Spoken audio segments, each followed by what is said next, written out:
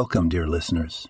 Today we'll delve into a powerful teaching from Pirkei Avot, the Ethics of Our Fathers, specifically Chapter 4, Mishnah 1. Who is rich? He who is happy with his lot. In our modern society, where material wealth and possessions are often equated with success and happiness, this ancient wisdom provides a refreshing perspective. The true wealth, according to our sages, is not in the abundance of possessions, but in the contentment of the heart. It's in the ability to appreciate what we have, no matter how little or how much.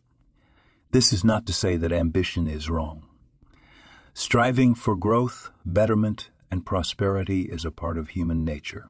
But our sages remind us not to let our happiness depend on these external factors.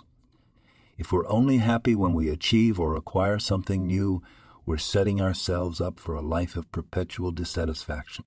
Let's bring this into our daily lives. When you wake up in the morning, instead of thinking about what you lack, think about what you have. Instead of focusing on what's going wrong, focus on what's going wrong, focus on what's going right. Practice gratitude. Be content with your lot while still striving for growth and betterment.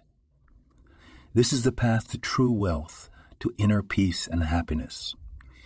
Remember, dear listeners, richness is a state of mind, not a state of wallet. And the happiest people are not those who have the best of everything, but those who make the best of everything they have. Thank you for joining me today. This podcast was produced and sponsored by Daniel Aranoff.